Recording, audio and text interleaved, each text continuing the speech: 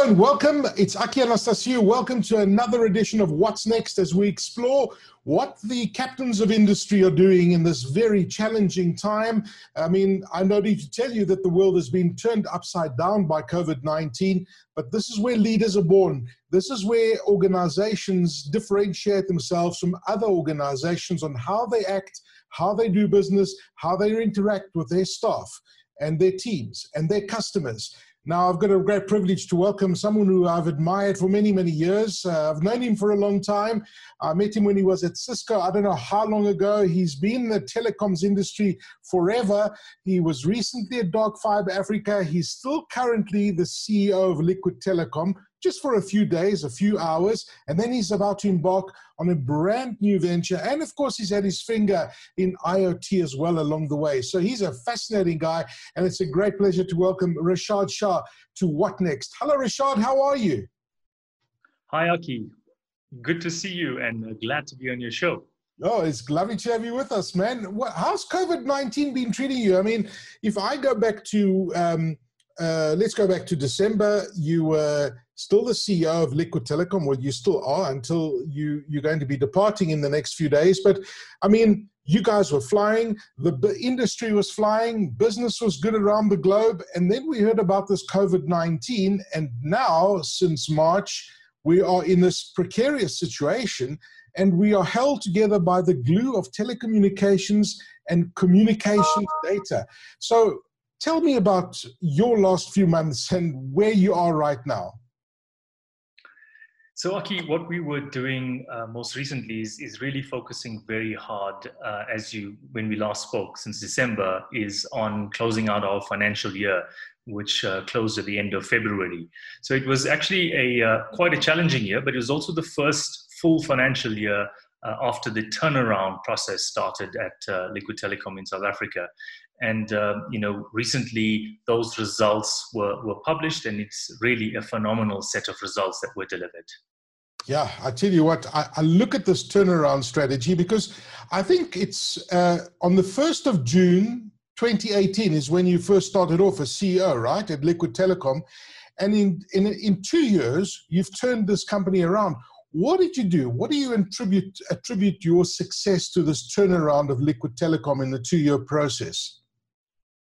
Well, I think the one important aspect of it is there wasn't a single thing that needed to be done. There were hundreds of things that needed to be done. And very often, many of those things, tens of them, to be done in parallel. But importantly, it had one critical aspect is keeping the customer in the center of that process and keeping the customer in the center of what we do, how we do it, how we were going to deliver what we needed to deliver. And one of the things that, as you know, in the telecom space and specifically in our space that customers want is a superb customer experience. But equally important, they want a good product to consume. So you would have seen in the news over the last while or so, we had to transform the network significantly. We replaced the entire active network and delivered a really, really modern architecture and a service that we can really be proud of as a team. And as Liquid Telecom, being able to take what was Neotel and really transform that business into what it is today. Gee, it's quite a story, Rashad, and I mean it is quite a story where the world finds itself, because I shudder to think what would have happened if COVID-19 or a similar virus struck us 10 years ago, because ultimately it's been these networks that have really kept business going and kept it going together. Can you share with us any of the interesting stats that you've seen on Liquid Telecom's network, the traffic patterns, for example, that you've seen in the last 3 months that have really impressed you, that have surprised you perhaps? What are you seeing happening on your network? I think the one thing that we saw first and foremost was this rapid digitalization that took place. I think for us as a company, to a large extent, we were ready from a remote working perspective because, we're a telecoms company. We prepare for being able to work anyway, anytime, from anywhere. And that's, how our employees engaged with our customer base, or how employees engaged with the company, with its systems. So to some extent, and actually to a large extent, we were pretty ready to be able to switch to that mode of being rapidly digital. And we had many of the tools already in place, which really, really helped. But what we saw from our customer base, now remember, we're primarily servicing a business customer base. Yes. And overnight, those premises were closed. Overnight, many offices were vacated. Overnight, we saw retail stores pretty much shut down. And those are our customers, actually. So what was challenging there was, you saw an actual rapid drop-off of voice telephony. You saw a rapid drop-off of data usage, a rapid drop-off of internet usage from our enterprise customer base. But at the same time, we saw quite a significant increase from some of our other customers who sell services to consumers. So in the wholesale space, we have a lot of customers that consume voice services from us, they consume internet from us, and we saw quite a upward shift of that taking place quite rapidly. And so that was great to see. We also operate a significant cloud business in South Africa and across the African continent for that matter. And there we saw a massive increase in the uptake of services on the cloud, and specifically in Microsoft 365 product sets. So Microsoft Teams, which is a critical product for video communication and being able to get teams to collaborate irrespective of where they are. There we saw quite a significant uplift of services, and not just in South Africa, but across multiple countries of our footprint. Gee, that's fascinating, Rashad. It's interesting that you say that literally you had your traditional customers vacating where they were and their staff having to work remotely, but then you had other customers coming in utilizing other services, which is it's interesting. It just goes to show you how agile your business is, that you're able to bring in different customer blends with different needs and services. I mean, the internet has certainly been put to a test in South Africa, and I mean, your history also goes back to Dark Fiber Africa. So fiber in our network has been really critical in us seeing this through pretty seamlessly, I guess I would say. When you look at the future and you look at 5 years from now, do you think that we need to change anything significantly? I know we've got 5G on the horizon. Do we need to invest more into the fiber networks? Do we have enough capacity coming into the country? Does the country need another undersea cable? Where do you see the growth of this industry happening over the next 5 years? I think, Aki, what became very clear to organizations, to governments, to society in general, is that the internet is a critical part of a functioning ecosystem. And whether it's the business ecosystem, whether it's an education ecosystem, whether it's your health ecosystem, it is a critical component of how you operate and what's needed to operate. Absolutely, over the next 5 years, there's going to be a lot more growth. But what you're seeing right now, that phenomenal shift in engagement, that phenomenal shift in consumption, the phenomenal shift in the way people and businesses are starting to operate and will continue to operate. I think that you don't need to wait many, many years to see some of it normalizing as this being the new way of work. And that's an interesting one, because you would have seen many global technology companies also shifting some of their workforces to be permanently based from home for the future. And that tells you immediately that they were able to get the level of productivity from their teams, irrespective of where they were based, whether they were at home or whether they were working from a remote office. They were able to get that level of productivity. So productivity itself, is being redefined. Having worked for a couple of multinationals, I can tell you that very much many of them have always focused on the outcomes, on the outputs that you're able to produce. So showing up to a physical office wasn't a compulsory activity. And I think the globe has caught up on that now. really speaking, where you physically don't have to be present in order to get these outcomes.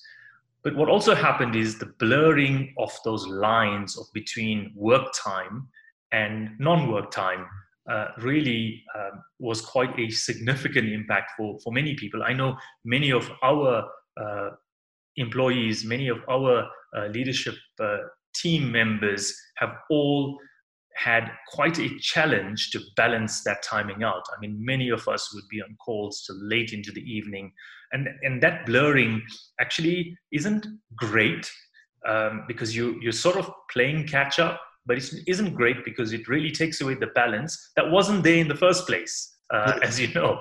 So many of us in the tech space and in the telecom space, we didn't really have balance, right? Okay, we'll now get on a bike and go for a ride, but you didn't really have balance. But what this did was it really pushed that lever even further out of balance. So that was an interesting method that arose in this process. That's so interesting. I mean, I recall back to April, and I just remember how many hours a day we were spending on video conference calls. You know, like they were like endless, five a day. It was like ridiculous. And then kind of May started to balance out, June started to normalize again. At the beginning of April, can you recall how many hours a day you were spending on video calls? It would practically be the whole day, actually. We would, calls will go from the morning to the evening. And, a large chunk of them will be on video and others will just be, voice calls. But yes, it was pretty much the whole day. So it was multiple hours per day sitting behind the computer. And I think this is where the connectivity plays a critical role. And this is where, fiber to the home has really been able to meet that demand. I mean, earlier on, you asked the question, what happens if this happened 10 years ago? I can tell you that many companies would have struggled 10 years ago to be able to operate a remote workforce without that high-speed connectivity, because you do need it to be able to operate. I personally have 2 separate fiber services coming into my home because, I can't afford to have any level of downtime at all. So it's really, it's really interesting to see, to even contemplate what you have done without a high-speed service. That's so interesting. And you, the more you talk about it, if this was 10 years ago globally, I think that what fiber has and the connectivity that we have today has differentiated the world from going into a very, very deep recession and a deep recessions, which we find ourselves in right now. I mean, I just shudder to think what would have happened if there was no level of this, no connectivity at the level we're experiencing right now. It's a very scary thought. But it's interesting you mentioned all of those things and the productivity and how people quickly adjusted. And every CEO you talk to will tell you that, in the beginning of March, when we were told that we were all going to be working remotely and we were going to be shutting down for a while, it seemed impossible for most people. But within a week, or as soon as that transition happened, we all realized, hang on, it's not impossible, it's very possible.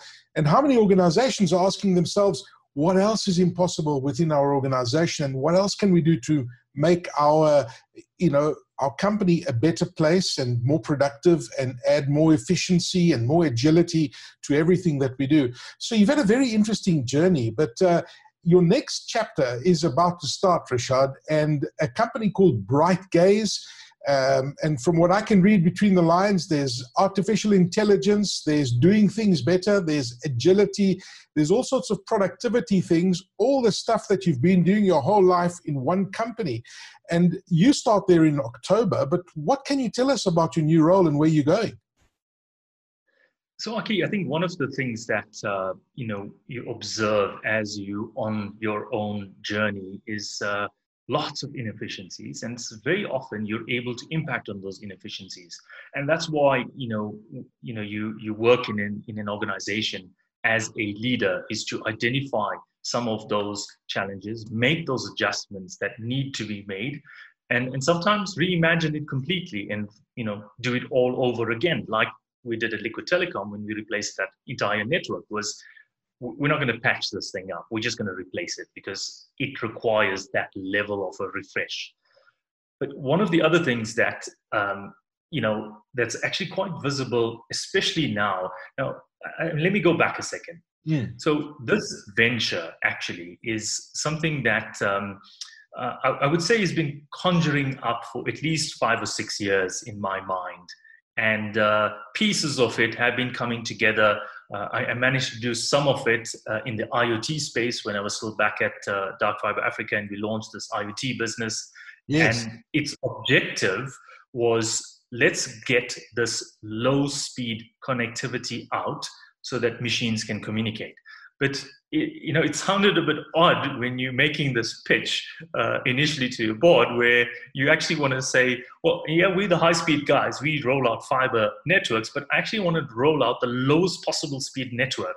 I mean, lower speed than what we all remember as modems back in the mid-90s, right? Yeah. From a speed perspective.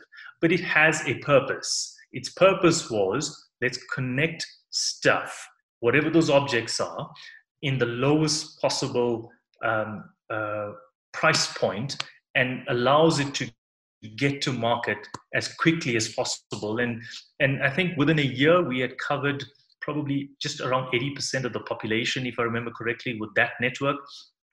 But it was a step towards a situation where you have this completely digitally connected world, whatever those objects are, whether it is a bin that needs to be collected and know whether it's empty or full, or it needs to be put onto the route of a truck that's driving around collecting the stuff, all the way through to metering and informing you intelligently of your water consumption, even if there's a leak. So it was going down to a very basic level of making stuff intelligent by connecting them, right?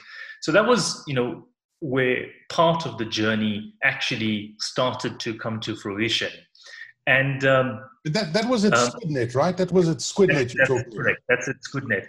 And so that was an important part of the journey of getting to where I am today, and in terms of what is next. The second thing that just COVID has highlighted as well is that digitalization of businesses, and of not just how you interact with your customers, but actually what is your supply chain look like? How do you interact with your suppliers? How do you actually digitize your operations? How do you digitize your supply chain? How do you then adjust your operating model for this new digital world? And many businesses had to do some rapid fixes. And, we saw a little bit of a bump in the road from our e-commerce providers in South Africa, specifically the online shopping sites. But they managed to fix some of it, but they were not used to having a complete digital operation, even though their primary channel to the customer was digital. The supply chain wasn't. The supply chain of those individuals all the way back to product manufacturers wasn't digitized. And that really was one of the things that caused these bumps in the road. But if you compare it to the likes of an Amazon, right? So if you wanted to engage with Amazon, and this is just the shopping site, Amazon.com, if you wanted to be a provider in that space, you must have already digitized how you're going to work with them. Otherwise, you will not be able to become a seller on Amazon.com. It's as simple as that. And that's because the operating model was digitized. It wasn't just the engagement with the customer that was digitized. Yes. So if you think about that new digital world, and it's not that new actually, it's relatively old. But what's happened in this digital world is you've now got a combination of a huge amount of data that's being collected from every single digital interaction.